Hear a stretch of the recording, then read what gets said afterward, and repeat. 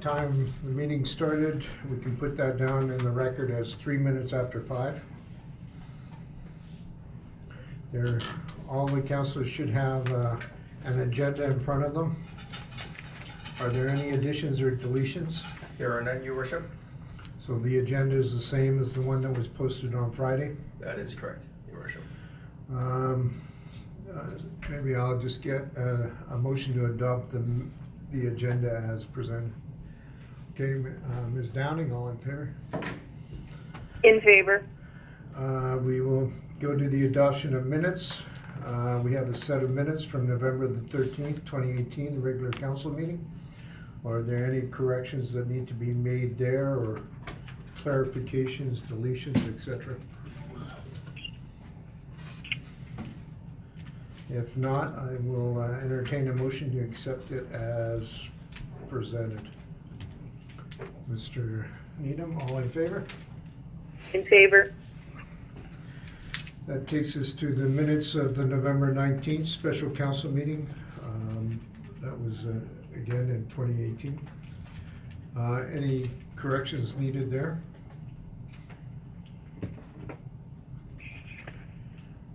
If not, I motion to accept them as presented. Mr. Good, all in favor?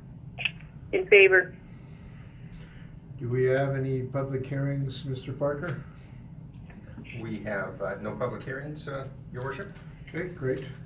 That takes us to presentations.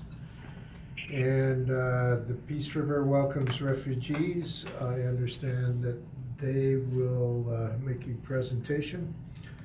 Derek Backer doesn't seem to be in the audience. So, but I am more than happy to take a designated stand-in. All right.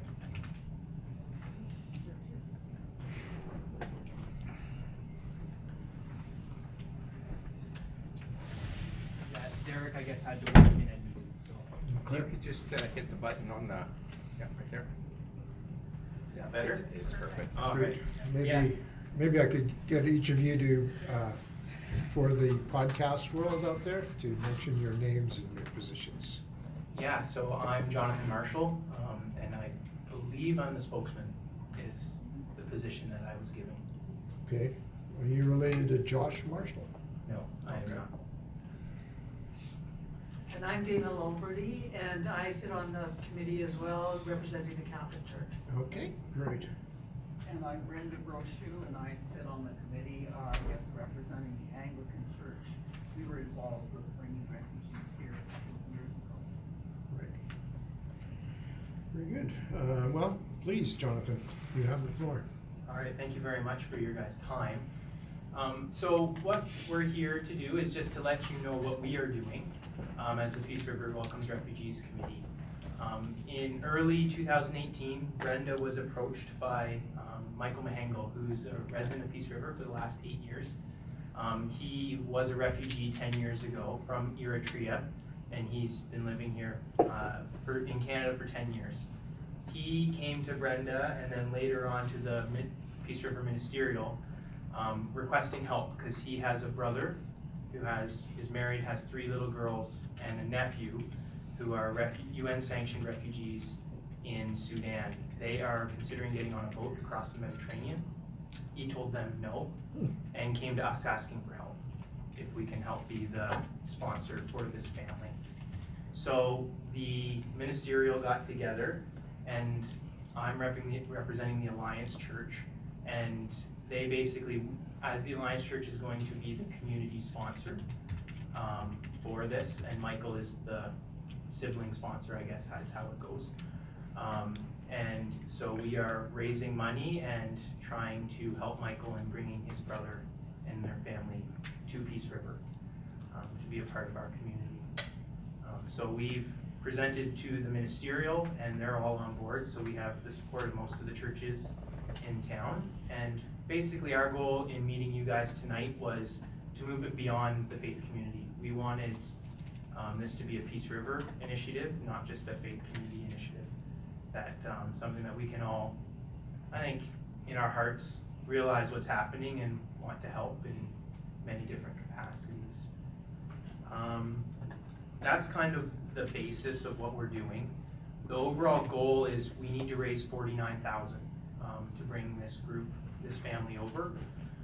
We're allowed upwards of $25,000 to $29,000 of in-kind donations. And the biggest component of that is housing allowances. So Brenda, having helped with the previous Syrian refugees, I guess North Peace Housing was a huge component of that. And that can be upwards of 19,000 of that 50,000. So that's kind of where we're at. So our big ask for you guys is to support us.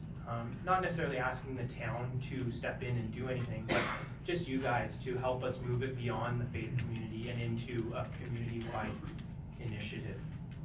Would you I like don't, that? if you can hear me without the microphone here. Here, I'll change Okay, this. I just want to say a word of thanks I'll change spots. for the contributions of the town in it. When 2 families from Syria were sponsored about 2.5 years ago. Through community services, we got free swimming passes for each family, we got free library cards, and the contribution of North Peace Housing, as John was saying, was immeasurable. I think we ended up paying about $250 a month rent for each family until the heads of households got jobs, which enabled our dollars to stretch further and us to help them more than we had anticipated. And it wasn't extravagant help, but they really appreciated their ability to get started here at Peace River. Both of those families have moved on. One is in Lloydminster, the other in Edmonton, but they're very grateful for the start they got here because they were warmly welcomed and befriended and really got to know about Canada and our customs. And so they're very appreciative of that. And we hope that we can have a similar level of support with this family when they're able to come. We don't have an expedited process right now. With the Syrians, the government of Canada had a process which really shortened the period between submitting the application and getting the refugees. And that was a 2-year program that has now ended. So it will be a longer process to have the application processed, and we have to raise the money before we can even submit the application. But we're very committed to it, and we hope the whole community joins with us in welcoming this family. Okay.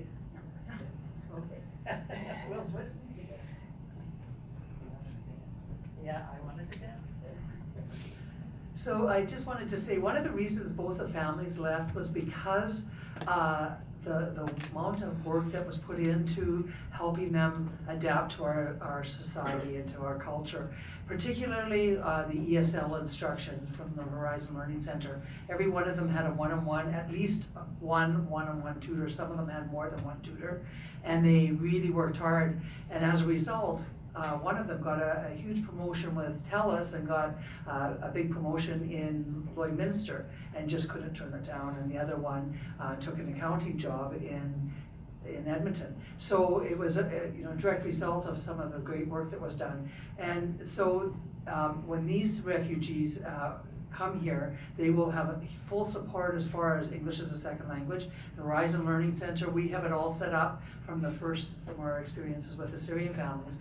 And so it will be very easy just to move them right into English programming, for not only for the adults, but for the children as well.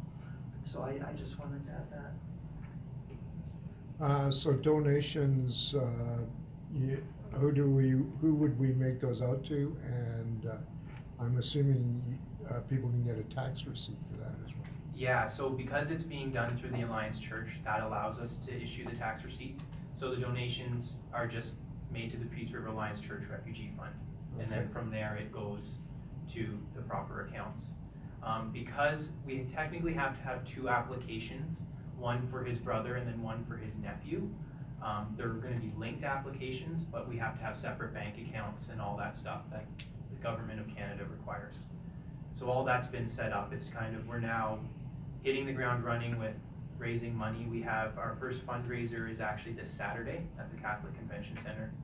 So we're having music and a dinner and just Pie auction. auction, I guess, is the big draw that we're A having. chance to meet the brother and his family too, they will be there. Michael and his family. I just wanted to add, one of the things that is really interesting with this different initiative is that Michael has been here and has been a Peace River Right for 8 years. His family is part of Peace River. And so the chances of this family staying, I think, would be a lot greater as well, I'm assuming, because this is their home. So Jonathan, you mentioned that we are the connection or the bridge between the holy and the secular, or how did you describe that? Yes. No, well, basically, like I said, the goal is just to move it from beyond like the ministerial and into just everyone in the community getting behind, you know, doing something right. This is the right thing to do for this family who's, you know, we don't want them on a rubber dinghy crossing the Mediterranean. Right. So that's basically, that has kind of been the driving force of, we're not letting that happen. Yeah, but you're gonna give them swimming lessons when they get here, though, Yeah. I understand. Yes. Sure. Okay. Okay, any questions?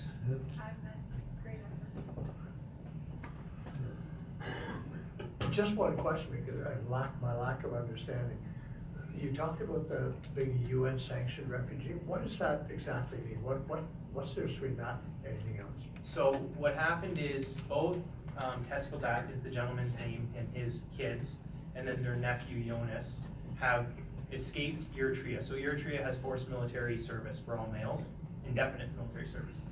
So they have escaped to Sudan. So they are in Sudan living as, they have no rights.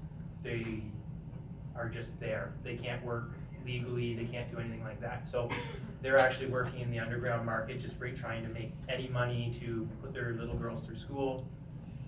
So the UN, because they fled Eritrea, they have all the papers. The UN has, yes, you are a refugee, you are who you say you are. So then that all gets submitted, and then CSIS does all their checks on this end, and then the Canadian government. The Canadian government recognizes the UN fact that they've been stamped. Yes. Basically requires it. Great answer, thank you. Anything further? Well, I actually read about this because Derek posted it on social media. So, yeah, I heard about this about a week ago, but yeah, a great initiative, and keep up the good work you're doing. So are you guys in contact with North Peace Housing again?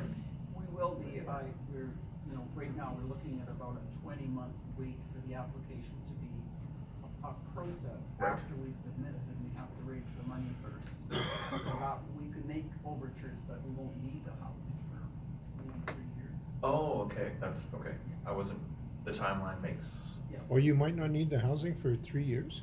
Well, it Till they get take here. us a few months to make Right. $49,000. We have to raise the airfare too. And then, sorry, Oh, so is the airfare not included in the The 49? airfare is, the Canadian government covers that. does it now? Oh, okay, all right, that's good. That Changes some things, yeah, but we have to raise the money before we can submit the application.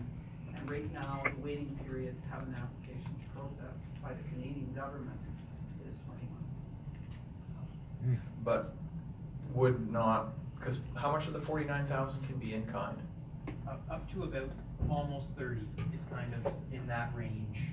So would not another commitment from North Peace Housing get that going faster? Okay. Because North Peace Housing has a house across from me that's close to the Alliance Church, so. The only problem with that housing is you have to be transportation rich to, And a couple of the To neighbors commute. are a little dodgy, yeah. Hey, be nice now. Yeah, actually, Michael, who's living here, he lives just along that street too. So, yeah, he's already on that side. Okay, good.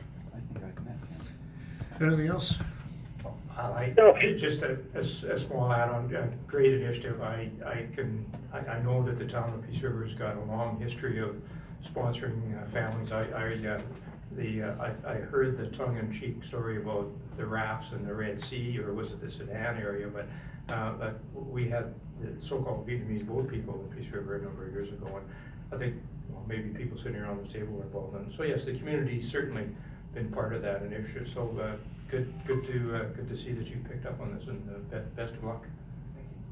Mr. Mayor, I have a question. Okay, go ahead, Deputy Mayor. So besides the nephew, how many are in the other family? So there is the husband and the wife, and then there's 3 little girls. So I believe the last we checked or understood was there 6, 9, and 11-year-old girls. Okay, thank you. 5 altogether. 5 altogether plus the nephew would make 6. Okay, Thanks. great. Okay, thank you very much. Thank Best you. of luck.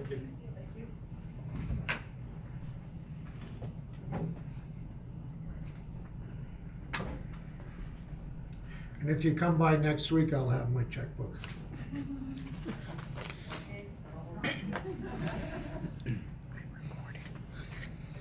Okay, bylaws.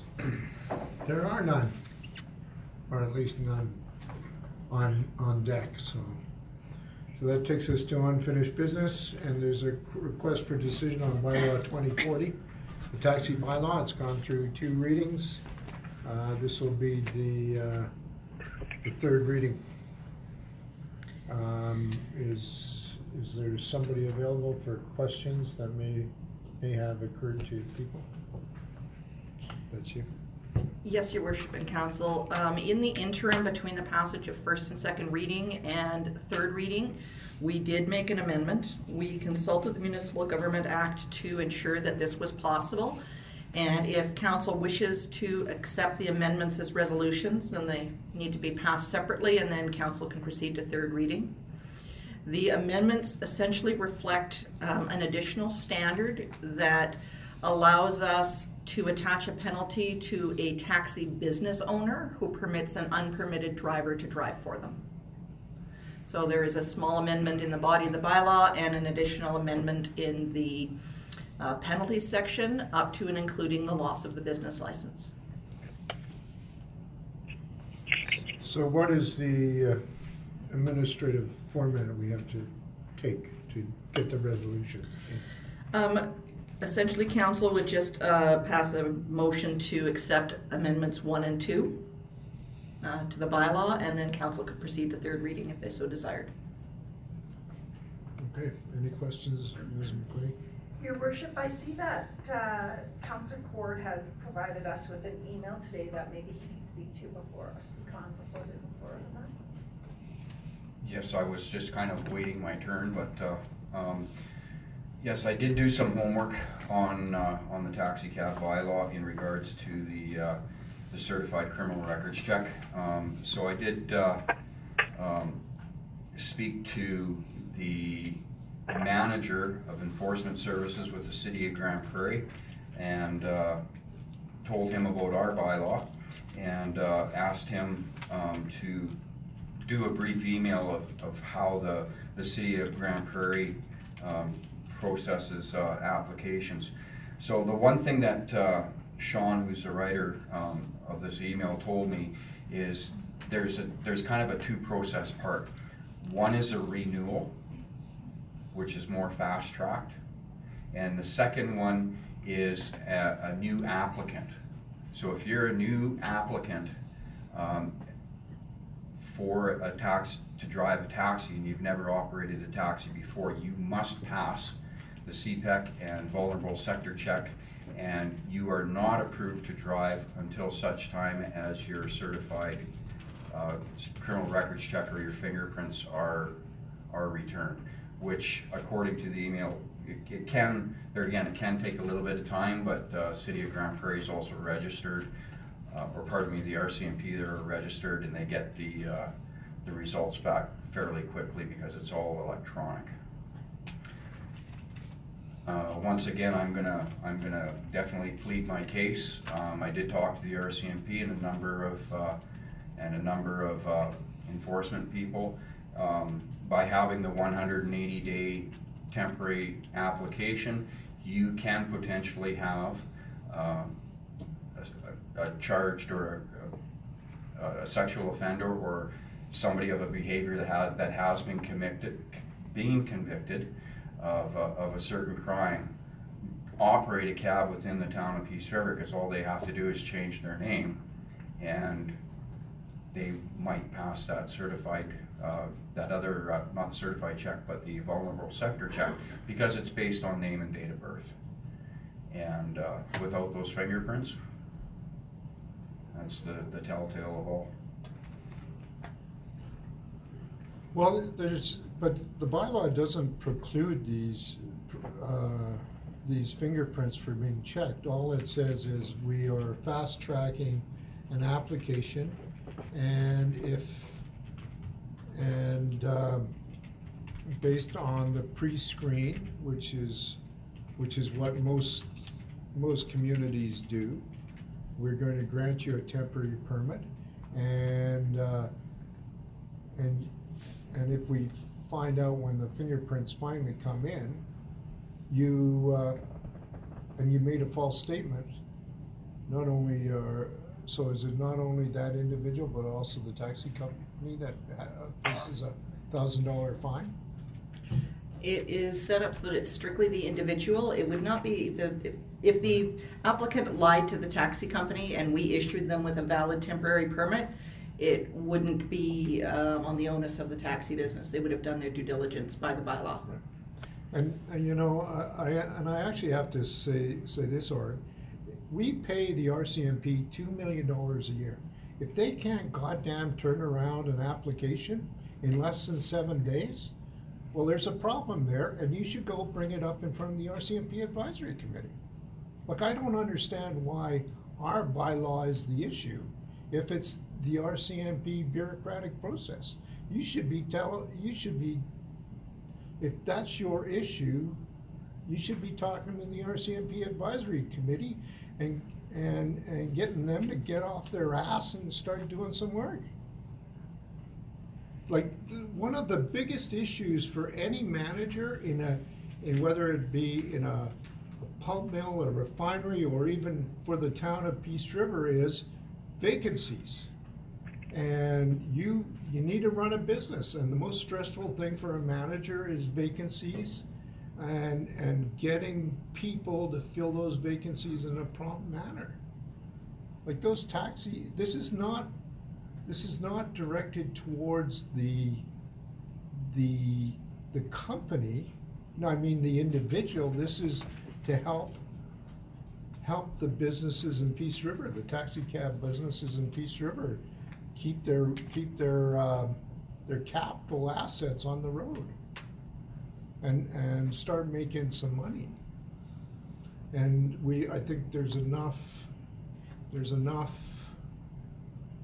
checks and balances in the system to allow them to do that. But if you don't think that we need to have the fingerprints done, I really suggest that you need to talk to the RCMP Advisory Committee and remind them that we pay them $2 million a year for their services, and one of the services we expect is quick turnaround on the fingerprints. I don't understand why we may be the bad guys. Well, that's one thing that I can check on with the RCMP to see if the RCMP here in Peace River are registered as far as getting the fingerprints back from Ottawa via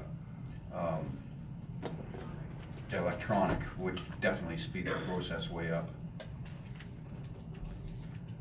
Well, I understand Orin's concerns, and also, Tom, I understand one of the comments that really stood out in the letter we got today from Grand Prairie was, where he says here, we are currently enjoying today in Grand Prairie faster processing of submissions for applicants with no affiliation with the Sex Offender Registry other than sharing a gender and date of birth with a registered sex offender. This has increased our city's capacity to process new applicants, completely vetting them in a matter of days, not months, not a month or more. And I think that's a key line in what this gentleman is saying. It's possible to have it done in a couple of days. To my mind, if it's possible to have it done in a few days, to me that minimizes the risk. I don't see a person getting a taxi and going out and committing the offense in a week. 180 days, I sort of see what Oren's talking about. See, Tom, I kind of agree with you. The process has to be speeded up to make it sensible. I didn't see your point exactly. Well, if the RCMP think this is a weakness, they should be plugging the gap. Yeah. Like I say, just in my opinion, I do think the risk is there. It's happened in our community once already, where we had somebody charged and convicted, they fled, and they came back and got a license again and recommitted. Okay, So, when was that? That wasn't when the new bylaw was in place.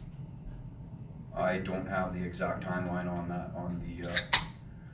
but my understanding, and if I remember from what Graham had mentioned earlier, is back in the day we did have the fingerprints in a bylaw, if I'm correct. Well, but you don't know when this happened, so it's kind of like prior to 2014, I know that much. How much? Prior to 2014. And we had a new bylaw that came in. Yes, we redid the bylaw in 2014, and then speaking with Ms. McQuaig today, my understanding when the bylaw was passed in 2014, it was vulnerable sector check, and my understanding at that time was the vulnerable sector check at that time included prints. And if you could speak to that. So it's when I was an employee of the school division in the 2008-2009 and a community volunteer, I had to do police checks, and at that time the vulnerable sector check, to my recollection, was the same as it is today, which was 7 days done concurrently, name and date of birth with the RCMP. I note in this email that they don't do the fingerprinting unless the person gets a hit on the vulnerable sector, is my understanding. And our bylaw provides for that also. Yeah, our bylaw is essentially the same. No, I spoke to the individual, and it's right there in black and white. They do not process a new applicant until the fingerprints come back. And that's exactly what the gentleman told me on the phone. That's actually not what his email says, Oren. The paragraph says that although our bylaw does not specifically state that a certified criminal record check, fingerprinting, must be completed, it is encompassed in the fact that a standard criminal record check with a vulnerable sector check is not considered complete until the fingerprinting process has been completed for the applicant flagged as a vulnerable sector hit. So it is a requirement if you had a vulnerable sector hit, from what I'm reading here. And when I read our bylaw is not saying that this isn't part of our application process. All it is giving that window of opportunity, if nothing comes back on the first two, for somebody to go to work while they wait for the paperwork. It's not excluding that. That requirement, am I wrong, Ruth? Is that what I'm reading? Is that's still a requirement of our bylaw? It's just allowing the time frame for the paperwork to be complete. Yes, it is. I mean, they can go to work. They're still getting their fingerprints. It's just so we're going to get those results one way or the other. And when we get that initial check back, we do not have to issue them. So in the event that we do get some kind of partial match or a vulnerable sector hit, then we can decline to issue the temporary permit. There is not a requirement that they get that permit, and obviously sound judgment would indicate that we not do so, that we wait until the final determination to find out whether we have the right person and the right conviction. So, am I on? Yes, you are. Okay. So I'm not quite understanding this, because I'm looking at page 7 of the bylaw, which is it's part it's after part 3 of when they are checking off that they're good people and all that stuff. It says applicants must provide the following information at the time of applying. So current criminal record, class 1, etc. Then applicants must provide the following information within 180 days of the application. And so we are requiring fingerprints. Yes, that's correct. Okay. So, and am I understanding that Grand Prairie has managed to get these fingerprints within, is it a week? They don't, it sounds like they don't actually request the fingerprints unless there's a hit on the vulnerable sector check. Yeah. So I guess what I'm questioning is, we're saying that it could take up 180 days for the fingerprint thing, and if we require the fingerprint, we're saying 180 days, whereas Grand Prairie is saying, well, if we need the fingerprint thing, we could get that done in a week or so. Well, that's what they're saying, yeah. But there's not, it doesn't say that they actually will. And that was my point to Aaron Ford, is if the issue is the RCMP, go talk to the RCMP. We pay them $2 million. Yeah, well, I fully understand that part. And they need to speed up the process. So I guess my question is, how did Grand Prairie get the process speeded up? Because they pay a little more than $2 million, but they're still kind of the same as us. I think the process needs to be speeded up, and that would satisfy probably all of us. Yeah, wow. Your Worship, I also think that there is, Elaine, I didn't mean to interrupt you, were you done?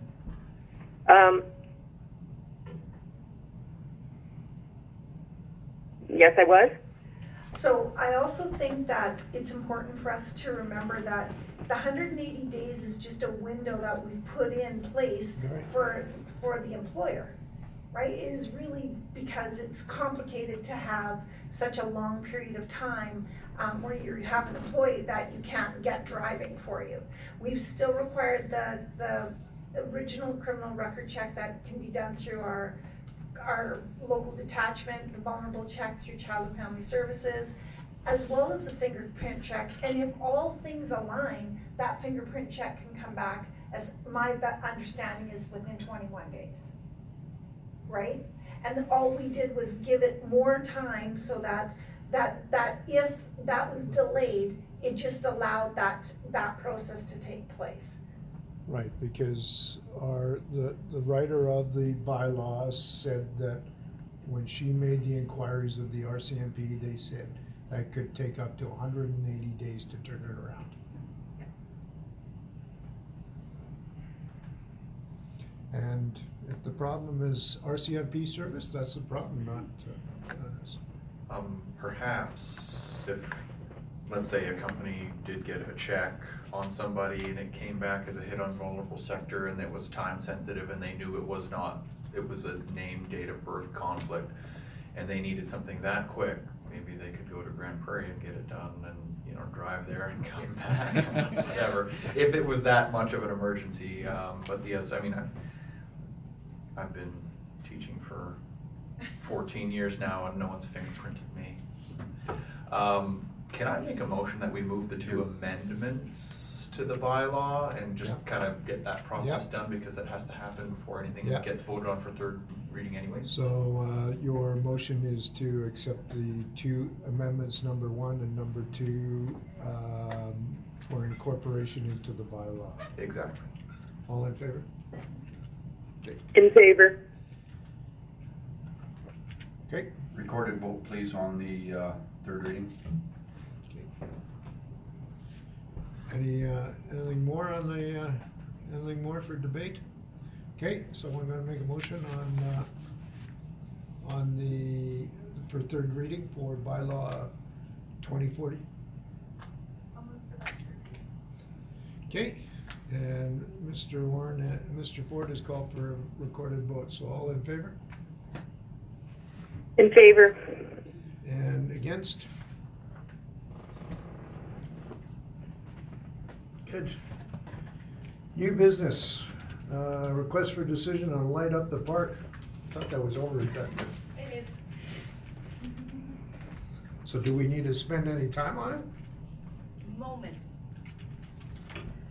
Your worship, this is just an enabling motion for any member of council, but specifically Councillor Scamahorn, to enable them their attendance. He spoke on behalf of council at that meeting, so it's just an enabling motion. And if anyone else was there, and we didn't see you. Councillor Needham. You don't count. Oh, Councillor Needham. Okay, so an enabling motion for all and any councillors? that you Sure, have I'll make that comments? motion, your worship. All in favor? Thank you. In favor. A request for a decision on attendance and intermunicipal dinner meetings. So I understand there's one tomorrow. That is correct, your worship. There's also a freezing rain advisory for tomorrow afternoon. Is it tomorrow afternoon? I knew it was today, but there's did it one. change? Well, there's, someone call up the Weather Network. I think they said Tuesday afternoon. Periods of freezing rain changing, tomorrow afternoon is periods of freezing rain changing to snow overnight, snowfall amount of 2 centimeters. So you're gonna get snow on top of freezing rain whilst driving to and from Manning. Provided it actually happens. But can we, We can change that. we should change that. Yeah, we'll change that one. Yeah. I don't want to lose any of my dear fellow councillors. It's okay, I can't go. So I'll be here. I'll hold it down. Or Moose fellow council. I'll send her off anyway. Well, it's good to know that we won't lose you, whatever happens. Mr. Ford. Yeah, so being that you're rescheduling that meeting, just to remind council that the fire department does have a graduation ceremony tomorrow evening, and I do believe that starts at 7 p.m. And that's here in town. Which building is it? Okay. DUI's rescue. Okay, so it isn't just that intermunicipal meeting though you wanted to talk about, or was that the one? No, there's 3 of them total. So let's try and move the one for tomorrow. Yes, sir. I'm gonna email her right now. And Do you want to pass the enabling motion or enabling motion for what, the fire? for the dinner meetings? I'll move the enabling motion to allow councillors to attend the dinner meetings with their neighbors. Okay. And did we also make an enabling motion for the fire, fire training? Did we? Oh, We did that at a previous meeting. Yeah. Yeah, that's what okay, that's what I thought, okay. Speech already.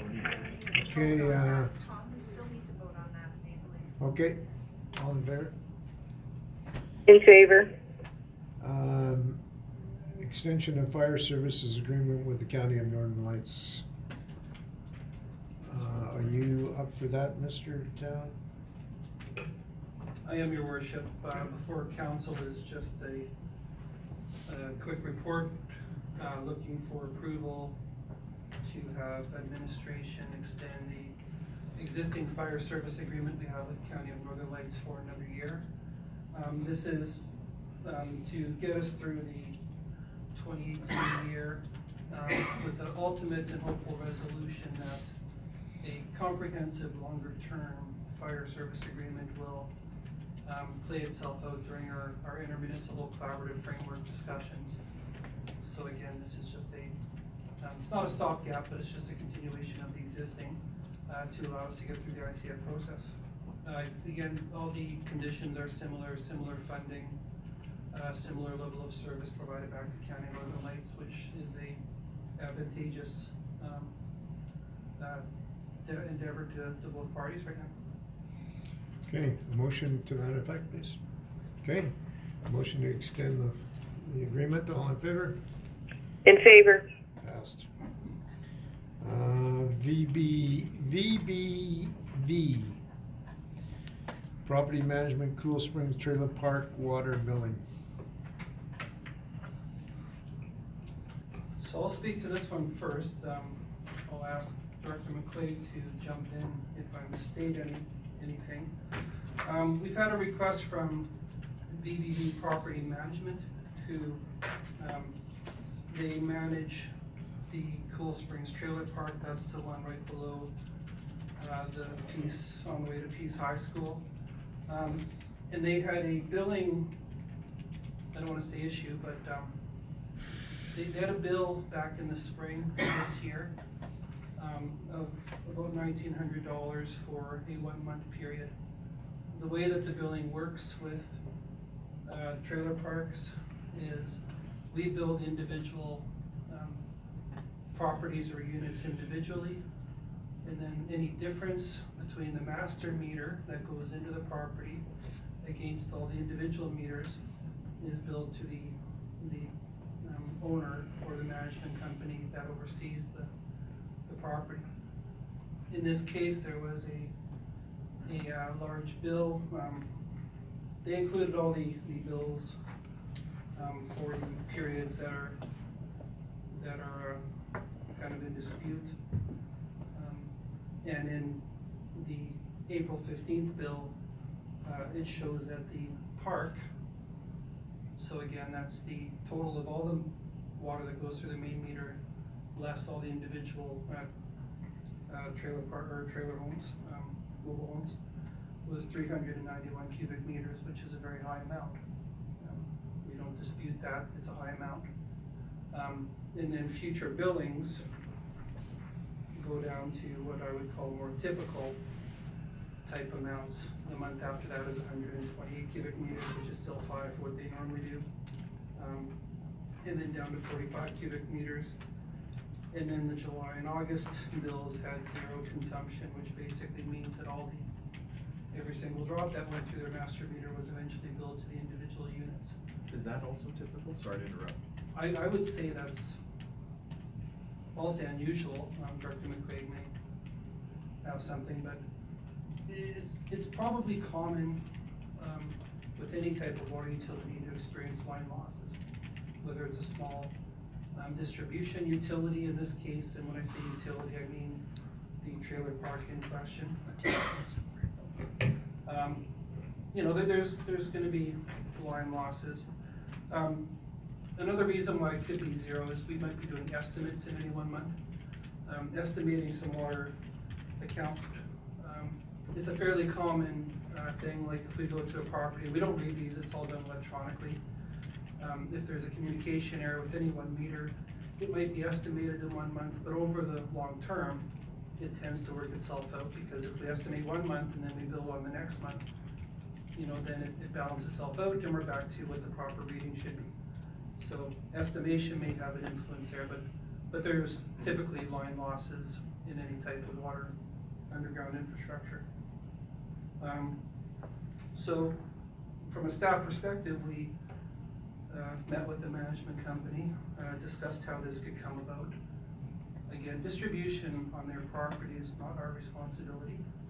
We are the metering company, and the wholesale or the wholesalers basically.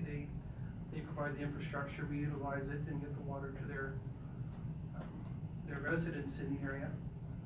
But there's no known or reasonable amount for that spike that I think we could really identify, or them.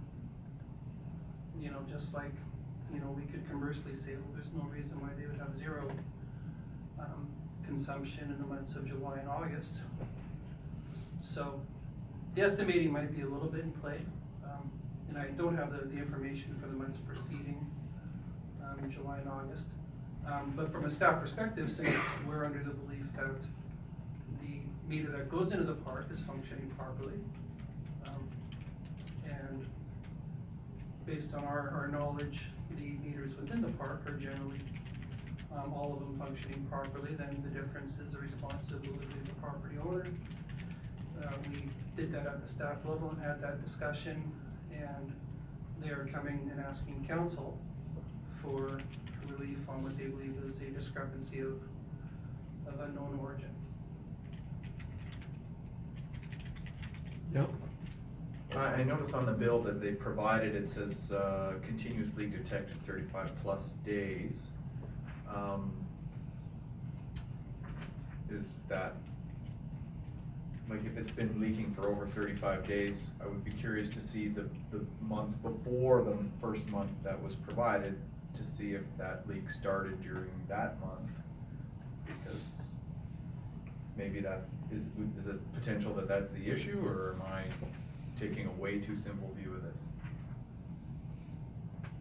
Which bill was that? Was that The very first bill they provided, the billing date of April 15th, 2018. The one that's 391 cubic. Yeah, no, that's very likely a contributing factor. Someone, but it's difficult to say, right? Because if it was a continuous leak basically means continuous running water. If it's a toilet or a sink in someone's house, the meter reads that water flows through at a certain rate every hour during the day for a 24-hour period. And then it notifies that. We actually get this information before it goes onto the billing. And we notify property owners as soon as we can. In this case, if it was a trailer that had the continuous leak, then they'd be the ones that'd be responsible. However, here, where it does say continuous leak detected, makes one think it's somewhere on their line between the main meter and any one of the individual meters. We don't know what they do on that property. So if there was a leak and it was corrected, we don't know that. I'm not saying that's what they did, or I'm not saying they corrected it and didn't tell us, but we really don't know. Well, the following bills do not have that reminder, so something got corrected. Something changed, yes. So, Mr. Mayor, I have a couple questions. Sure. Okay, I'm looking at the consumption report, sort of the spreadsheet. So on some of these it says 0 is the actual reading. So if it says 0 is the actual reading, both the landlord and the town would believe that? Deputy Mayor, are you looking at the last few pages?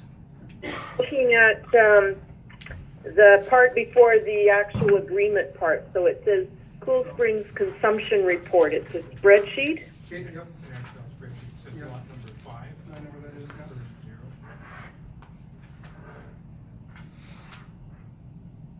So on that, for instance, lot 5 has 0 as the actual, the meter was missing. Then further down there's a 0 actual on lot 13. Now reading 0 was just replaced. Like stuff like that. Is that supposedly the landlord's issue?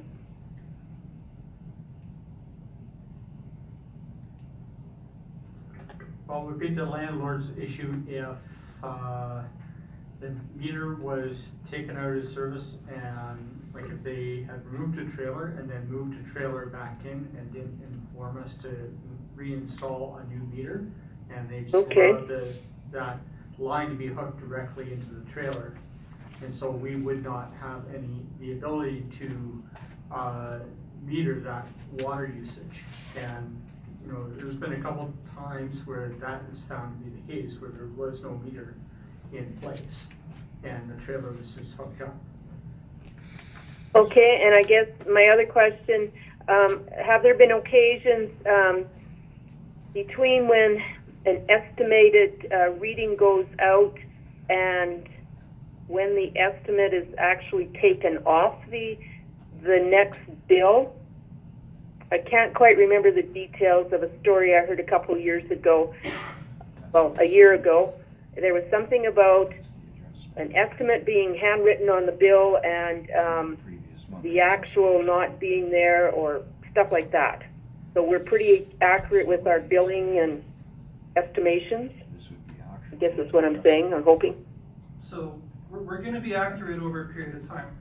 Okay. If we have to estimate, yeah, for whatever reason, over 1 month or 2 months, when we do the actual billing, that will capture the actual meter change over a 3-month period. And you know what people pay over that time, they may pay a little bit, and then a larger amount.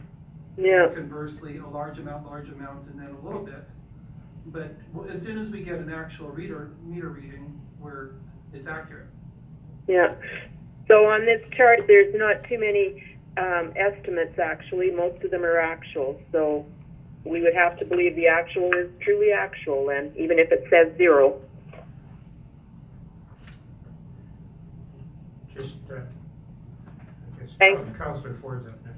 I was just looking at a couple of the bills, and every now and then there's an adjustment on a bill. What is that about? It's not on every bill. And typically, the adjustment would be the differential between the estimate and the actual. So if you had two estimates, and we're going to estimate conservatively on those bills, and so when we actually go to do the actual, usually it's that adjustment. That adjustment would be between what the actual and estimated portion was. That's what I thought it was. And typically, it ends up the customer pays a little more in the actual month because we're being fairly conservative in the estimate. We're not overestimating the amount usually. And just my last comment, and it's to do with Councillor Scammellhorn's concerns about the property owner's infrastructure leaking. Just as an example, at my place, I have a line that comes out from the inside of my house that feeds my underground irrigation system, which is always pressured up during the summer. And I did have a glue joint on my line burst. My lawn loved me that day because that thing free flowed for about 15 hours on a 3/4 inch line, and I still had to pay that bill because that's my own fault. So just, if I may, could we just back up here? So we've got a trailer court, we've got a master meter that services this court, is that right?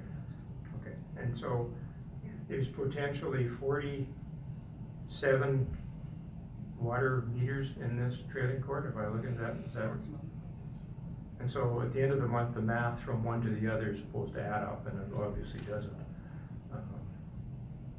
Yeah, that seems strange. I guess when I look at this Excel spreadsheet, I look at lot number 14, and if I was using 102 cubic meters of water, that's in my house, that's 6 months water consumption in my house with 2 people. So if I look at all those numbers on there, I guess my point to the property management company is, did they go to lot 14 and look at any of these things, or do we know? Well, I'm not sure, but again, these are the amounts that were actually billed to the individual property owners within the trailer park. So I'm assuming lot 14 has paid their 102 cubic meters that they use that month. You know, because these are the ones that we're showing at the individual meters, not the master meter. I'm surprised we didn't get a long letter from him. Well, that's an incredible amount of water. Could be swimming pool slip and slide action. Well, I guess that begs the other question. Did someone mix up the water park bill with the trailer park bill? Surprisingly, don't use that much water.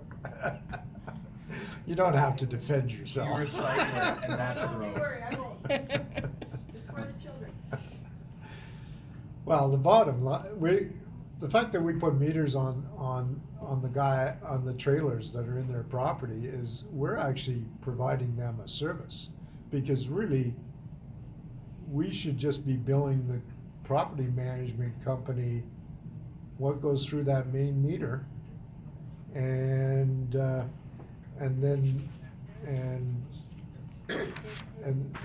it's really their responsibility to make sure that water doesn't leak, and which was basically your point, is you're not responsible for their distribution system. And yeah, they're the ones that need to reconcile the differences, not us. Ultimately, at the end of the day, and that's what their agreement says, the existing agreement that they have with us clearly identifies that they're responsible for any overages between the master meter and all the individual ones. And again, and just to be clear, the trailer park did purchase the meters back when they upgraded them, I want to say 4 years ago, but give or take, plus or minus a year. Okay. So they did have an outlay. And again, one of the services that we provide and are able to is the metering and electronic metering and billing, which is what we do for the rest of the trailer parks, including our co-ops such as Shaftesbury Water Co-op and whatnot. Similar type, identical type endeavor where you know, they're responsible for the overages, but we do the billing and metering on their behalf. Now, this would be like the County of Northern Lights coming back to us, because the main meter going out to Dixonville has 1,000 cubes, but each of the individual houses in Dixonville only use 5 cubes each, so, and there's a big difference there. Wow, we still delivered the water to you. One question I have, Greg, is when you talked about the master meter, the comment was we have no reason to believe there's any issues with the master meter. How is that checked, or how do you verify the performance of the master meter? So if the master meter is called into question by the property owner, like any other meter, if they question it, what we can do is pull the meter, have it sent away for calibration. If the meter is within calibration, we charge the resident. If the meter is out of calibration, that is paid for by the town, and then we would go and probably look at correcting the bill based on reasonable estimates, based on that. Have we done that? So there's no reason to call the question that the master meter is out at this point. Okay. That's if the property owner requests it. Right, so they could request it. Yes. There'd probably be a fee, because you'd probably want to swap out that master meter with another one for the interim period, and then if it comes back checked. So could we not, say it at this point? No, but if you have the option of doing this, but the fee will be on you, and if it turns out. They were provided that.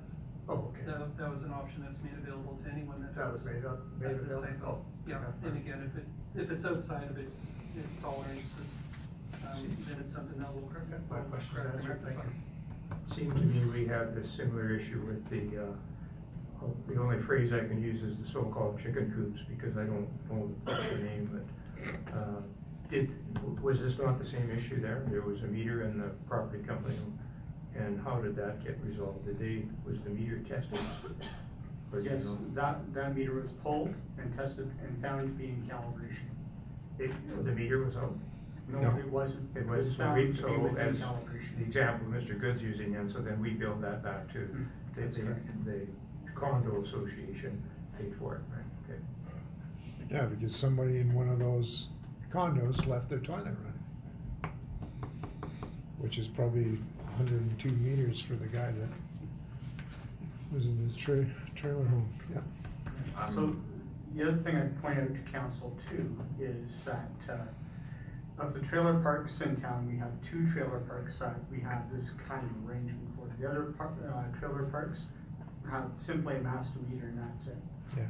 And then the only other situation to be comparable to this is what we're doing with Water Co-op, with the Shaftesbury Water Co-op. But I believe what we're doing for that one, even though we're charging them off the master meter going out to the Water Co-op, but the data logs for the metering, I think, and correct me on this, Director Town, is we're just sending that data to the Water Co-op, and they're doing their own billing. Yeah. So, are you gonna put a motion on the table? Not yet, I do have a question. I'm a little confused about the consumption numbers, although I'm hearing estimate versus actual.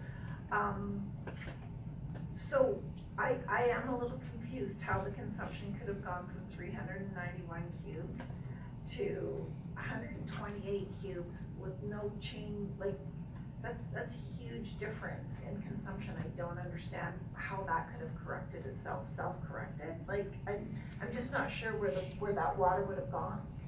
The only thing I could point to is there was a water break within the trailer park, and it was repaired either by a resident or by BBV, but if BBV can't explain it, it's probably more likely the resident repaired it and didn't admit to anything. So, I'm going to put a motion on the floor for option 1. Which is? To not provide water bill relief and renegotiate the existing agreement with Cool Springs Trailer to provide master meter billing only, which would bring it in line with the other trailer parks in town. Well, maybe we should just make them two motions then, because because that master agreement, they could say, no, we don't wanna change the master agreement. It's possible. So, let's cut it in half and make the first one, no relief on water billing. Sure. And then you can make the second one for if you want a change in the master agreement. Okay, all in favor of, no. No water bill relief.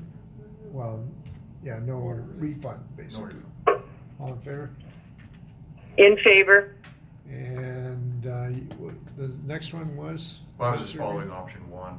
Okay. I don't know how many options you guys wanted to break it all down into, but I think you stopped at 3, which is understandable. But so you wanna. So the second part you of wanna option- change the master agreement? Second part of option one is the option to change renegotiate the agreement to provide the master reading only. Which. But now that's I'm a happy to council. actually, in the end, go status Why- quo on it. Yeah, why don't you guys just, why do we need to make a motion on that? You can renegotiate a master agreement, right? Because if we tell you to go do something, we expect you to get it done, and you might not get it done, so. And Okay. council's aware of the issue, so we got general direction, we're good. Yeah. Okay. I don't think we're not gonna make the record, and, Ms. McCory has fallen asleep.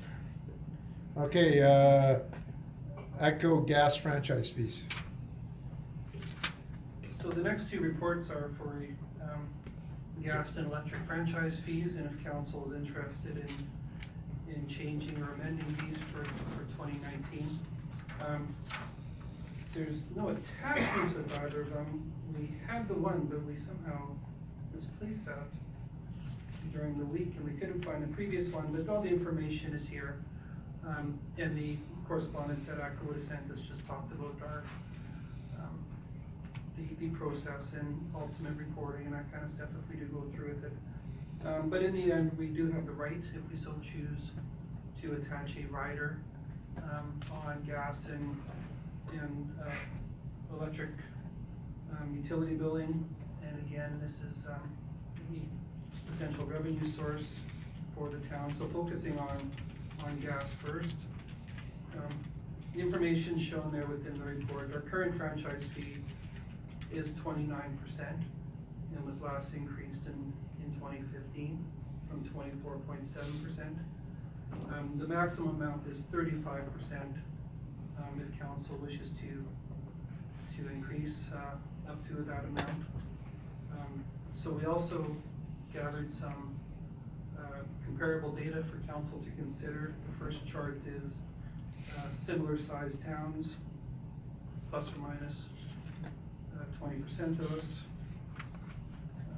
I don't know why it says within 200 kilometers, or some of those definitely are not. And within those, the average is 28.51%. So we're just slightly above that when you look at our comparables. The other one, the second chart is for those municipalities that are fairly close to us, towns and larger sized villages. And of those, we're at 29% towards the higher end, as the average is about 24.48.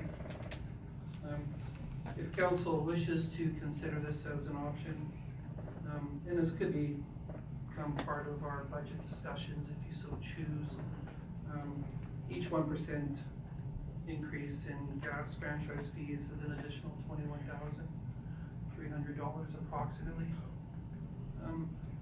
or based on our current tax revenue needs, about 0.2% of tax revenues. So staff are looking for direction We didn't have a recommendation on whether the amount should be maintained or increased. We're soliciting council's interest in amending or maintaining these rates.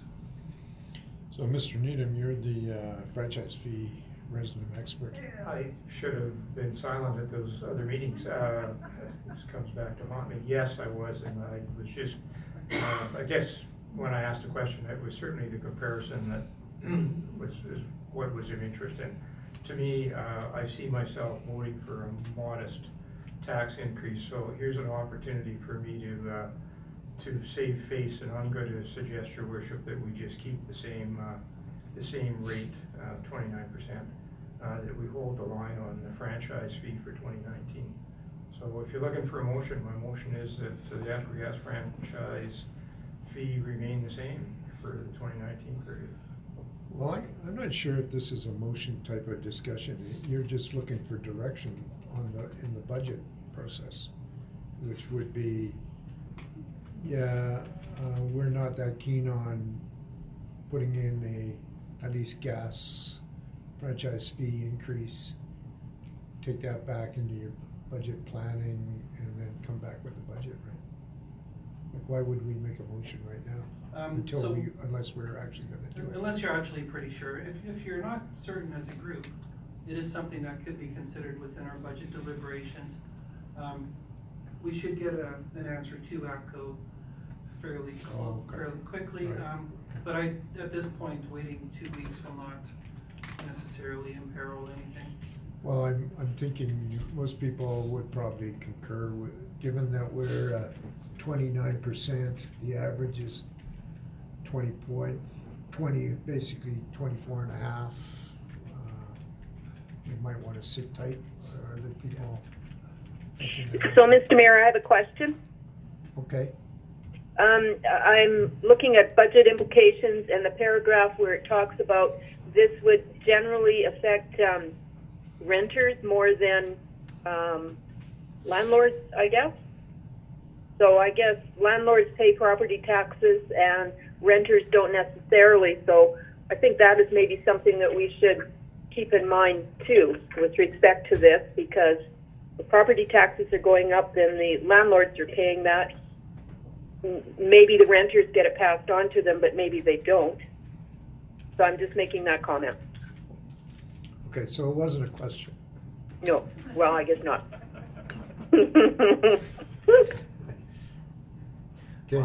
My preference would be to keep them the same and put the difference in whatever finances we need on regular property taxes for the simplicity of accounting and going into negotiations with our neighbors and all these other kind of things we're looking at doing, keeping that all in the same kind of ledger line.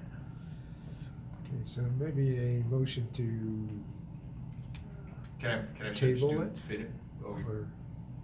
Well, why don't we get everyone else's opinion on it? Or we can just take a vote if we I feel I can see them all nodding their head in agreement when you're talking. Well, so. I think my motion was that. Your motion was keep the same. You said you were willing to put a motion. You never actually put a motion. Oh, Let's go then. then let me rephrase that, Your Worship. My motion for council's consideration is that we keep the ATCO gas franchise fee at 29% for the year 2019. Okay. All in favor? Against? Where were you on that? You could be the deciding vote, Deputy Mayor. I said against. Oh, okay. Yeah, you didn't quite make, it's 4-3, so that motion was passed. That's the closest one we've had In a while. It's even closer than that taxi bylaw. That was 6-1. Somebody should have got a recorded motion on this. I'm trying to understand what the alternative is. Like, what would you do? Reduce the bloody rate? That's an option. Yeah. Every option is on the table. According to a procedural Hey. bylaw, the vote. You've got your headline, council divided. Vote's been taken, we can't talk about it. That's right. For another year. Okay, ATCO electric franchise fee. Oh yeah, I just want to make one comment. So, given your love of Excel, how come you didn't include a box and whisker plot along with the table? He was ill. He came in ill and fevered that day. It's just a simple insert command these days. No, it is, it's very straightforward, and we will strive to really emphasize some of the wonderful charting features that we can provide council in their decision-making process. Yeah, a picture is worth 1,000 words. Keep that in It'll be mind. much clearer, I'm sure. Okay, ATCO Electric franchise fee. Councillor Good? I'll go out on a limb and make a motion to not increase the electric franchise fee. Okay, that will focus discussion. Any questions on this particular item? I would have the same comment as for the gas. Okay. Okay, and so, but the average is 6.15 and we're at 7.5. Or we're at 8, I guess. We're at 8 now. Okay, so there's a motion on the table. Nobody wants to make any more comments. Does anyone want to make this a recorded vote? Okay, seeing that it isn't, I'm going to call for a vote on this. All in favor of not increasing the franchise fee? Not increasing. Was that your motion? Yes. Okay. To keep it the same. Keep it the same. So what's your vote on that? Against. Against. I'm against. Oren's against. But you guys were all for it, right? No. All 4 of you were for it. Okay. Very good. Why didn't you switch to the winning side? You knew you were gonna lose. You just. I'm not a sheep like the rest of you guys. Well, I don't understand what you do with it. I'm only here for the deciding vote. So, Mr. Worship, if I could just take about 15 seconds, I'd like to introduce our newest employee, V. Dang, sitting in the back there. If you want to just give a little wave to council. She is our grants and special coordinator, special projects coordinator. So she started her first day today and she said, hey, I want to see what the council does. This will be the last time she's coming back to council. And did you tell her that the benchmark for her job is she has to get us $6 million worth of actually that's an increase, grants. but that's all right. It used to be 2. 10 times her salary. It used to be 2. That's the benchmark. There we go. We're hurting. That's the key performance criteria for that job. Okay. Told her today, your worship, we need lots of money and keep it coming. Okay. Okay, that's good enough. Or we gotta come back to this franchise fee thing. And you saw how that was tense. and illogical. But apparently, knowing the results of the Grey Cup, Mr. Tarpey would lace them up for Ottawa for some reason again and join the losing team. Hey, don't forget, they won 2 years ago. And they weren't supposed to. Okay, so what's next item on the agenda? Budget. Proposed 2019 operating and capital budgets. Okay. Okay, so actually, based on the work that we did last meeting, this will not take very long, and I intentionally kept it a little bit more abbreviated since this is a regular council meeting, and I'm never sure just how long some of the other discussions will go. So we did talk about, at the last budget meeting, we went through the base budget items, changes, had a comprehensive talk about where the changes were, both on the general fund and the water rates. So my ultimate goal for this session is to tentatively approve the water rates and then water costs, and we'll use that as concurrence for where the water rates will be. And then once the budget is formally approved in January, staff will use that information to prepare the utility rate bylaw changes and other actions. Just as a background, really quick, this is something I've shown council for a couple of years. We have our live virtual tax bill scenario where we do see where we are at this exact point in time based on the budgets that's been presented, and as changes are made, we will see what those impacts are in real time. So right now we're showing on a house at $325,000 of assessment, the year-to-year tax change based on a tax revenue requirement need of 2.7% is about $76. That number will change as we, if council adds services, and because I know the mayor likes to break this down on a amount per month and then show general consumer type items, we know that that type of change means that the residents of the town would have to have 1.2 fewer Big Macs per month or 4.7 fewer liters of gas. But what that is meant to show that, you know, the impact of this is pretty negligible in terms of the service that you get for the taxes that are paid, especially when you look at other levels of government where provincially and federally a significantly smaller direct impact on the population compared to the level of service that we provide our residents, and again, residents of the region. So from a communication perspective, this is where I offer up to anyone in the public, or if anyone would like to come up and present any questions, offer any opinions, or any other items relating to the budget, this is their opportunity to do so. I'm going to assume that the people behind me are not interested unless you say so. So you have the draft budget out there on the internet, right? That's correct. It's on our website. It's been front page of the website. Yep. And is there a comment box that people can put comments in? There's a form that you could fill out, so it's not click here for an email. It's actually, you know, just enter your question in this box and hit the submit button, and it'll make it to our communication coordinator, and then that would be forwarded off to council. And how long has that been up already? That's been up since the budget has been presented 2 weeks ago. And any feedback whatsoever? We've had zero feedback either through that or through any other method. So no phone calls, no messages, no emails. It's kind of depressing.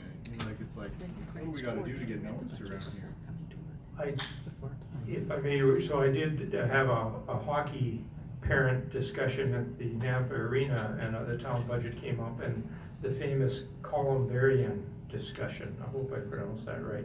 So this particular individual tells me that she phoned the town office. Maybe she phoned Elaine Manzer, I'm not sure, but she tells me that she phoned and recorded her request.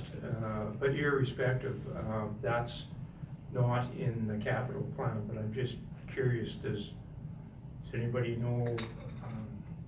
I guess my question was, where did we end up with that particular project? I know we were trying to get some interest with Chapel of Memories. I'm just curious, has there been any movement on that or not? So as for the actual budget, I could tell council that it's not being presented as a 2019 project. We are showing it on our 5-year plan. I can't remember which year, but again, any project. I think it was 2 years from now. Yeah, and again, you know, the years 2 to 5 are a projection based on. Well, the reason I said that is that you made the comment that nobody phoned or filled in a box. So this individual told me she phoned twice. So whether she did or not, I have no idea. But I'm just curious where those comments ended up. As you know, I don't. Yeah. I don't know who she phoned. I don't know who she talked to. Did she phone after the budget or? Well, that's what I was told. Yeah. Okay, that's fine. If you say nobody's phone, nobody's phone, but, So from an administrative perspective, no one has contacted us as far as I'm aware. And certainly the nice thing about writing in a comment in the comment box is it's more or less permanent. Like it's in black and white, and our communications coordinator would probably forward that on, if not directly to councilors, at least to staff, and then you guys are moving on. So yeah, if you phone the front desk and say, "Where's my columbarium?" Well, I'm not sure whether the front staff would say, "Oh, that should be connected to the budget." So Yeah, I agree, that's a bit of a tougher one, depending on what the question posed was and other factors, so. And I'm sure that all of us here have quite a few years yet to go, so it's not top of mind issue. One can wish. Okay. So there has been a couple changes in a few information items since the budget was presented. And again, since the budget book has been, the proposed budget has been presented, we leave the information within the book intact, but we do capture changes on the spreadsheet okay. here.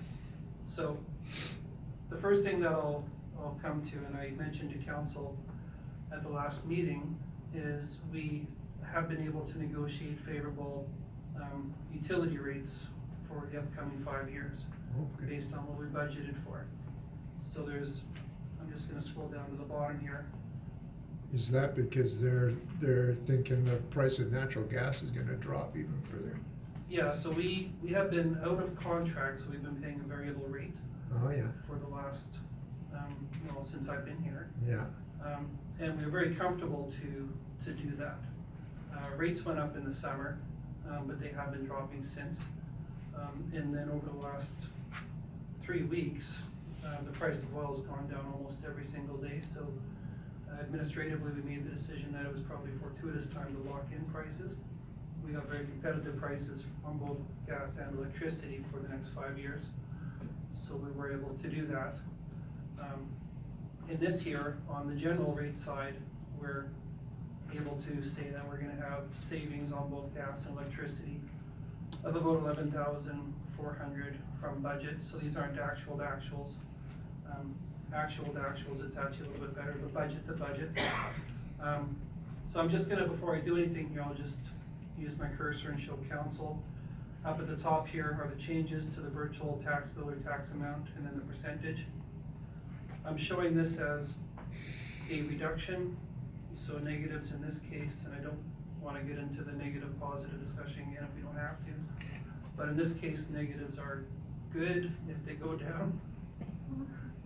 So if I put a Y here, is that something that's approved, you'll notice that the amount on our virtual tax bill has gone down to $73 instead of $76. And the revenues, we would have to bring in a reduction of 11,400, which is about 1% of our, or 1/10 of 1% of our overall tax revenue needs. The other item that I could identify is we recently prepared and received a request for proposal for janitorial services for town facilities. The amounts that we have received to provide the services are less than what we have budgeted for. So janitorial services, and again, town hall, are $6,000 less than budgeted. So again, if I put a Y there, that reduced again our virtual tax bill to $71. And I think that went down from 2.6 to 2.5%. Yep. So since those items are happening, I'm gonna leave those as a yes amount.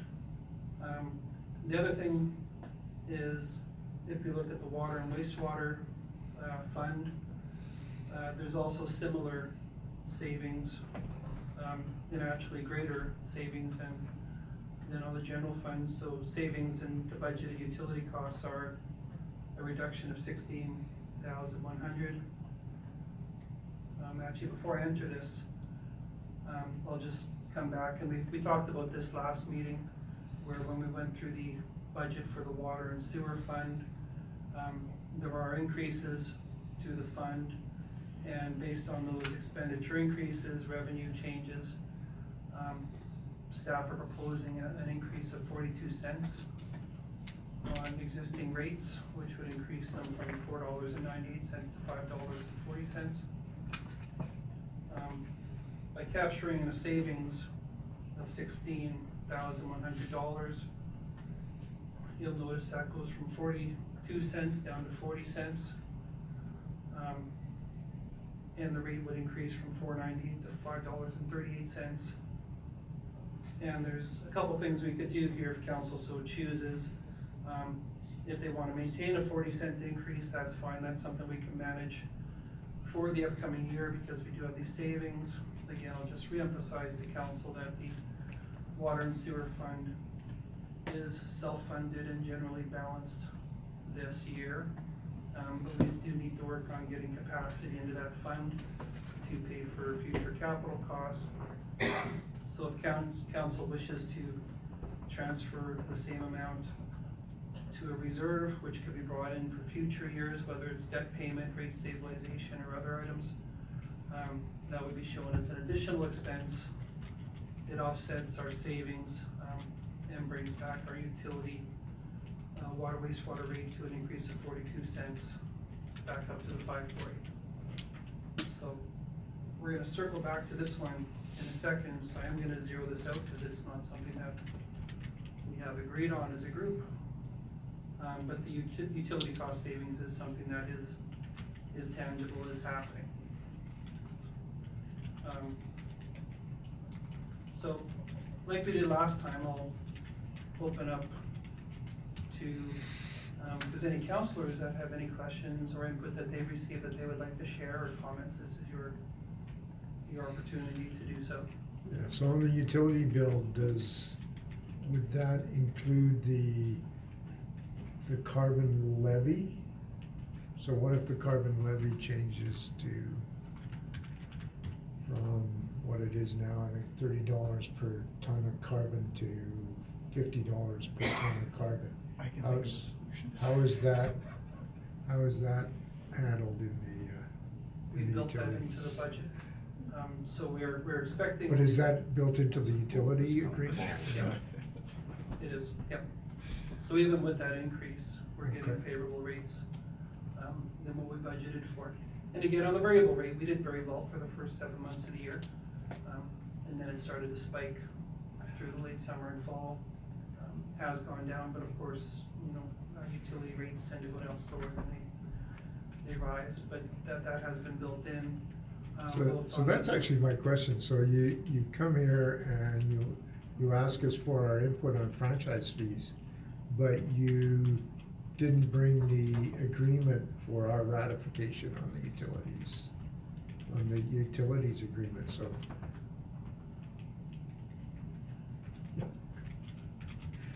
I think it's like my debit card. Like if someone takes it to put a refund on it, I don't think they should need to enter my PIN. But if they want to spend money on it, they should need to know my PIN. So What's your PIN? Find us all the money you can. But if you want to spend it, we'll talk. Actually, I think the utility rates will go down further, actually. But anyhow. But it is kinda, so where's the, so when do you bring up, if you bring up franchise fee increases or decreases, should you not bring the agreement on utility rates for ratification by council?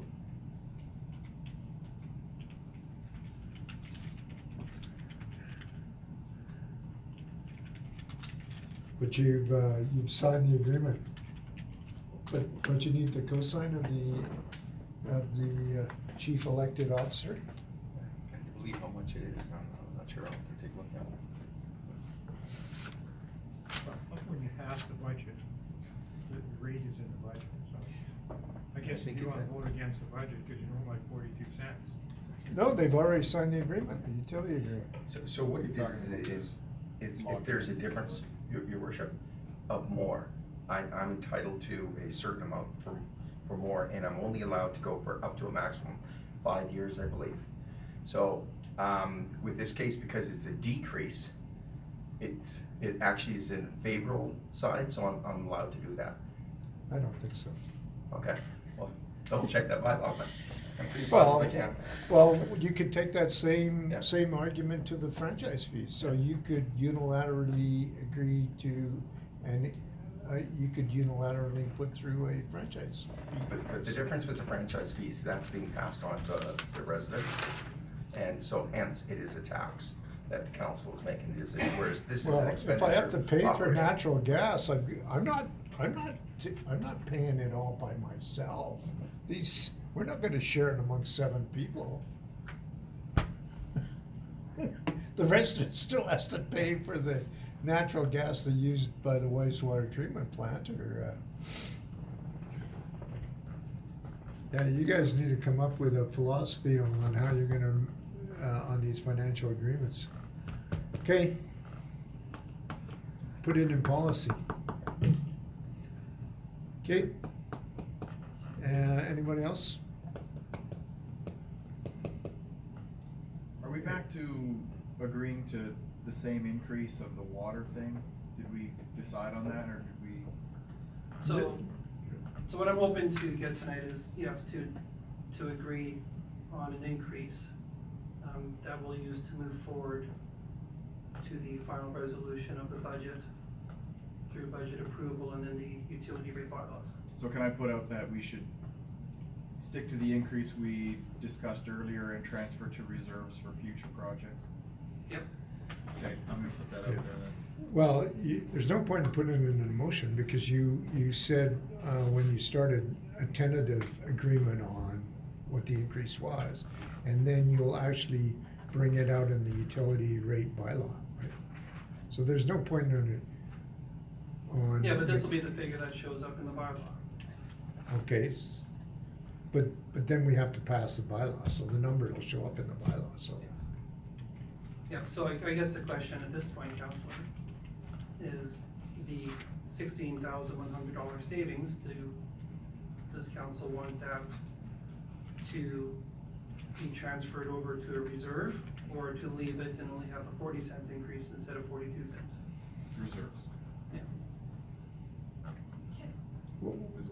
What, so, okay, go ahead. Thank you, Your Worship.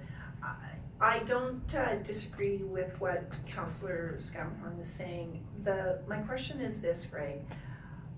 When we look at our water and wastewater rates, we realize that we are, even though the process itself is somewhat cost recovery, no, the water process is cost recovery, not the wastewater, is that, or is it the whole process is? The whole fund is on a cost recovery basis in any 1 year. In any 1 year, Yes. right. So but we've also been in agreement, or I'm understanding that our rates are, they're still low in comparison to, well, what is the difference that we need the money for? Just so that we can continue to have that reserve in order to, you know, because we put out debt to improve our water treatment. Is that sort of the goal there? The challenge that we're gonna see in the near future, I don't wanna speak to the operating costs. I don't personally foresee significant operating costs in the near future, other than we probably do need to improve the amounts that we pay for our general repairs and maintenance. But in terms of other staffing costs and whatnot, I'm not anticipating increases or significant increases. But there are 2 or 3 significant projects, capital projects, that are coming up that we're still working on trying to achieve some external funding. And again, Reservoir 365 is an example. You know, sewer line, water line replacements, because our infrastructure is getting to the age where it is failing more often. We've seen it in water line breaks over the last 12 months, for sure. So the capital needs and capital work that'll be required on the water sewer side will be fairly significant, you know, not just over the next 5 years, but probably in perpetuity until we get to a point where we're caught up. We're not at the point now where we are replacing fast enough to alleviate some of those operating costs, so we're being a little bit reactionary on the operating and maintenance side. To do that, you know, and again, just as a number, you know, the rate would probably have to go up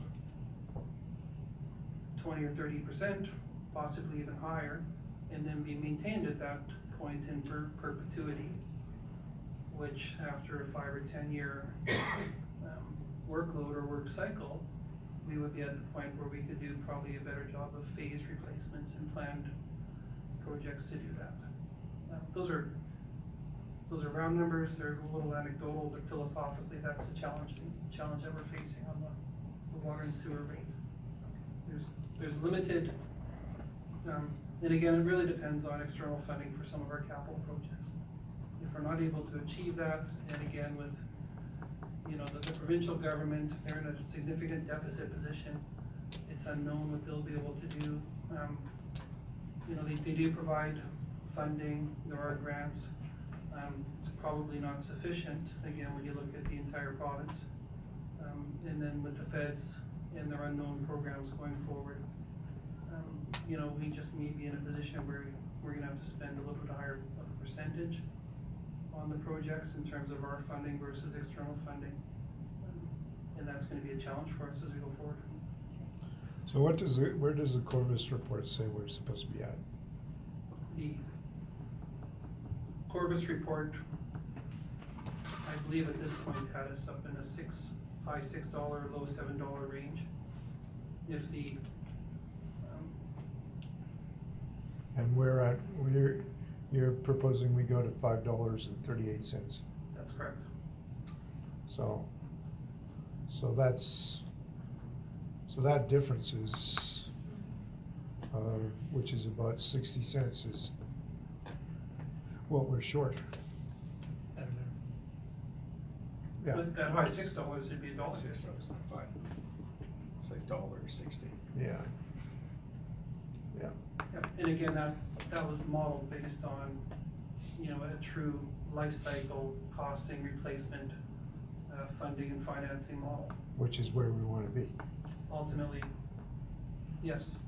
And again, it's, do we get there in one big jump or little jumps, or what methodology are we doing to do that?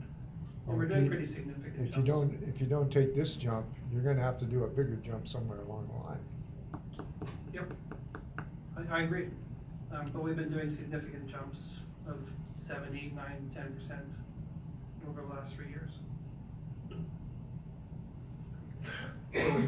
Hammer the drum again. If we took the same philosophical position that we're looking at taking, and I'm agreeing with you, Tom, on the water, taking the jumps as we need them in order to have cost recovery. If we took the same philosophical position to our property tax rates in terms of our infrastructure, I mean, to a degree, we're picking and choosing where we're going to be philosophically pure here if we go with the Corvus report. Am I correct? Yes. Thank you. The philosophy doesn't change between the two funds. It's just the appetite for destruction, more or less. I thought we agreed on 42 cents. Let's move on. Okay. How many times do we have to talk about this? Well, there's probably a couple more times. I tried really hard to get consensus Well, before the last 10 minutes went by. Just so we're clear on that. You know what, and I appreciate that statement. I think it's just really important for us to, certainly on our podcast, be really clear about why we think the 42 cents has value versus the 40. Gets us 2 cents. The penny has so much value, the Canadian government doesn't even print them anymore. 42 cents, let's move on. But the credit card company thinks it's valuable. It's called a rounding factor. So maybe you should make it 43 and then you can round it up to 45. Go to the nearest nickel, yeah. So But then you'll scare the living daylights out of your administration because it'll be an odd number. So. yeah, Mr. Schramm really appreciates the even number that we're trying to achieve here, so. He's not here. Yeah, I mean, if you want to cause a little bit of angst, we could round that off. So a motion to accept the 2019 proposed 2019 operating and capital budgets for information. I so move. All in favor? So just as a heads up to council and for the people who are listening, it's my hope we'll do this over the next 2 meetings. There'll be discussions about the capital budget and again tentative approval of that budget at the next meeting, and then the one after that, which I believe is December 10th, but I'd have to double check. We'll get to the service level deliberation items and look at what services or new initiatives council wants to consider for the upcoming year.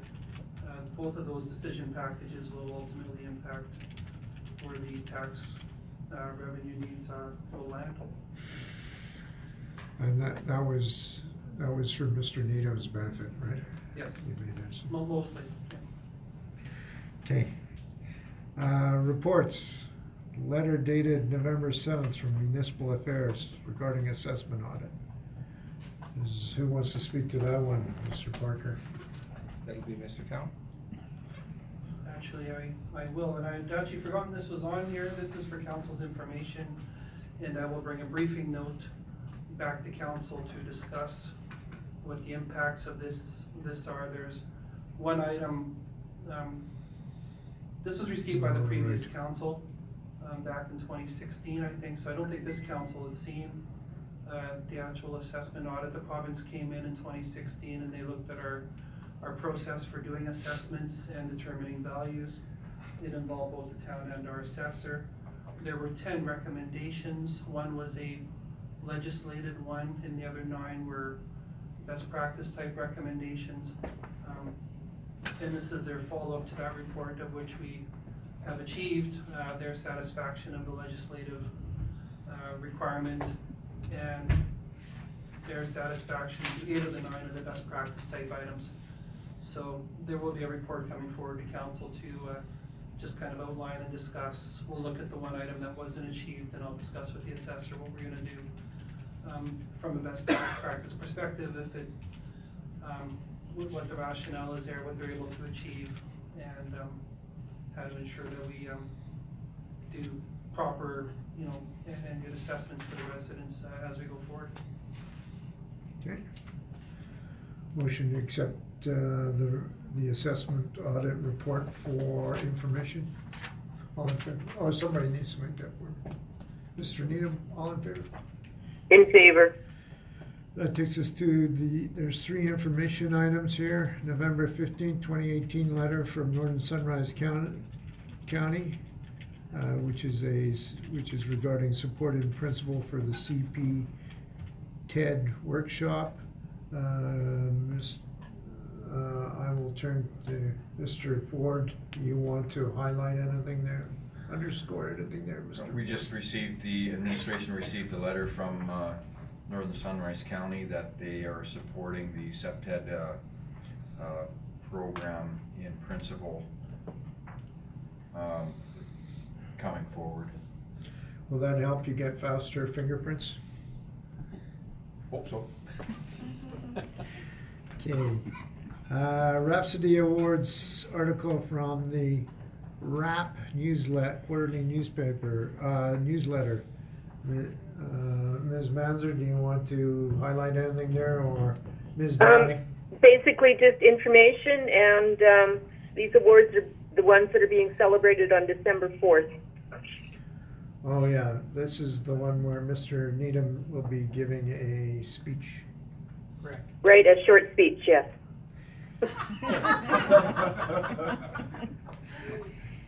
Short is in the ear of the beholder, Ms. I didn't hear Manzer. the word inspiring, stellar, It'll be a standout. I heard short.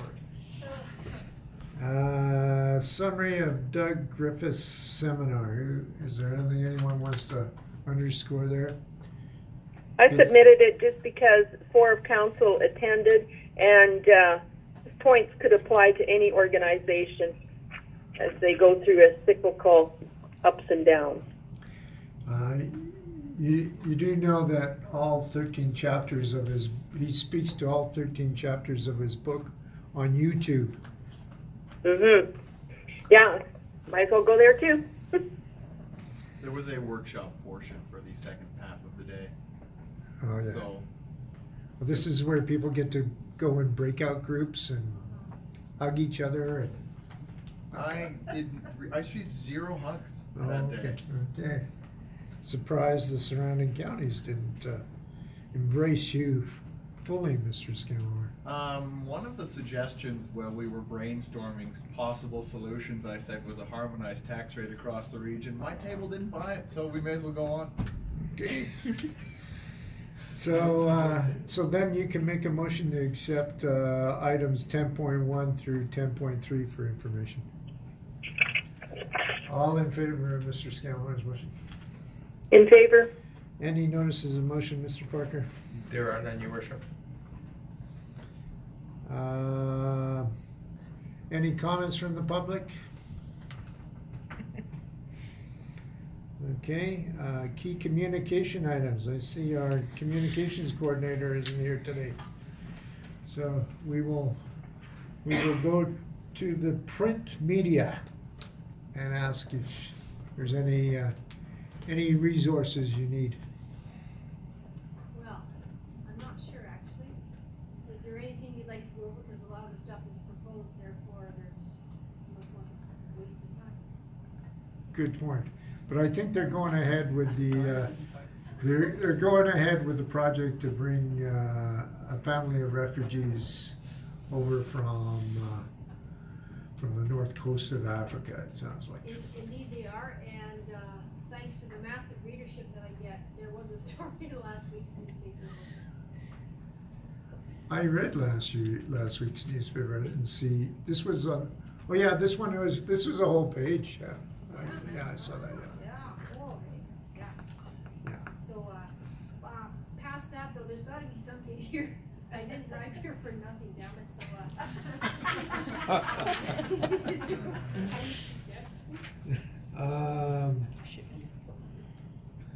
Well, you could always have a page of write-up on Light Up the Park, and Mr. Scamorn can give you his remarks that he made. Those aren't written down, so I'll give you a good approximation of what I said. okay. Boy, but what about all the debate that we had? What about the taxi bylaw? We spent like a whole half an hour on it. That is actually scintillating. So I would like I would like to speak with somebody about that actually, because that is Well, you could talk to the individual who felt that there should be a recorded vote on. Oh, sure, okay. Yeah. Is that our And first recorded vote? No. No, second. I don't know. Oh, okay. No. Okay. Not counting the other one that you asked for. I consider there was that one that's other the one. same Okay. thing. Oh, okay, I There was got you. one other. So yeah, Orin, I could talk with Orin about that. sure. Yeah. Right, Orin? As we Okay. bypass you, Charlie. Remember. And then I if will you support council's decision. That's what I'm you can talk about how we're not going to raise franchise fees. A lot of people probably don't know what franchise fees are because until a year ago, neither did I. But we're not gonna raise them. Yeah. And we're not gonna raise them. Okay, Some people would just consider them another tax. but some may not. Well, the reason why franchise fees work, one of the reasons why yes, they are a tax, but there's lots of properties in this community that are tax exempt. But everybody pays a gas bill and utility bill, so this is a way to collect a portion of tax dollars from those entities. Okay, so you can be a spokesperson? He will definitely be the spokesperson. He's the council resident expert on franchise fees. There you go. I'll put that behind your name. Me neither. Now you wanna know, you want the list of who we can give back to. Is that gonna be part of there? It is public record. Yeah. It's Oh, okay. Yeah, now that you point that out, Ms. McQuarrie, we spent 2 hours and we didn't talk about anything. but you're not a half true one. You can talk about the proposed budget, and so you're anticipating, Mr. Town, that the budget that the tax increase for the average home will only work out to about, the average property will be about $75 a month, right? Until we discuss the. The service level items will change that amount. Oh, okay. So there's approximately $100,000 worth of service level adjustments or initiatives for council to consider. So if they're all approved, and again, I don't want to presume, it would go from about 2.5 to 3.5% So increase. that's how many Big Macs? That's another one Big Mac. So if it's, yeah, it's another, so if it's 76, it'd be like $107, $110, give or take. So yeah, about 2 Big Macs a month. Well, that'd be a good way to put it in, and that's what I meant by waste though, it's still in the proposed Yeah. stage there. Nothing's definitive, so. Good point. Interesting. Okay. However, So, we're still Orin looking. and Colin, you're available tomorrow and the next day? Pardon me? Orin and Colin Yeah. as the. And if you need the opposing side on the taxi bylaw, you can talk to me. All right, let's make this interesting in the newspaper, sure. Yeah. To be honest, I'm actually not available after work until next week. So I will defer you over to Tom. Oh, well. Yeah, I'm booked up all night for the rest of the week. Well, it's only 7 o'clock, so you can sit down with Ms. McQuarrie for the next hour.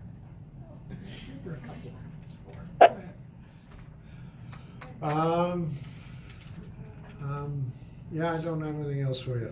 Okay, no, that's good, thanks, so. Do you have time right now? Okay. Very good.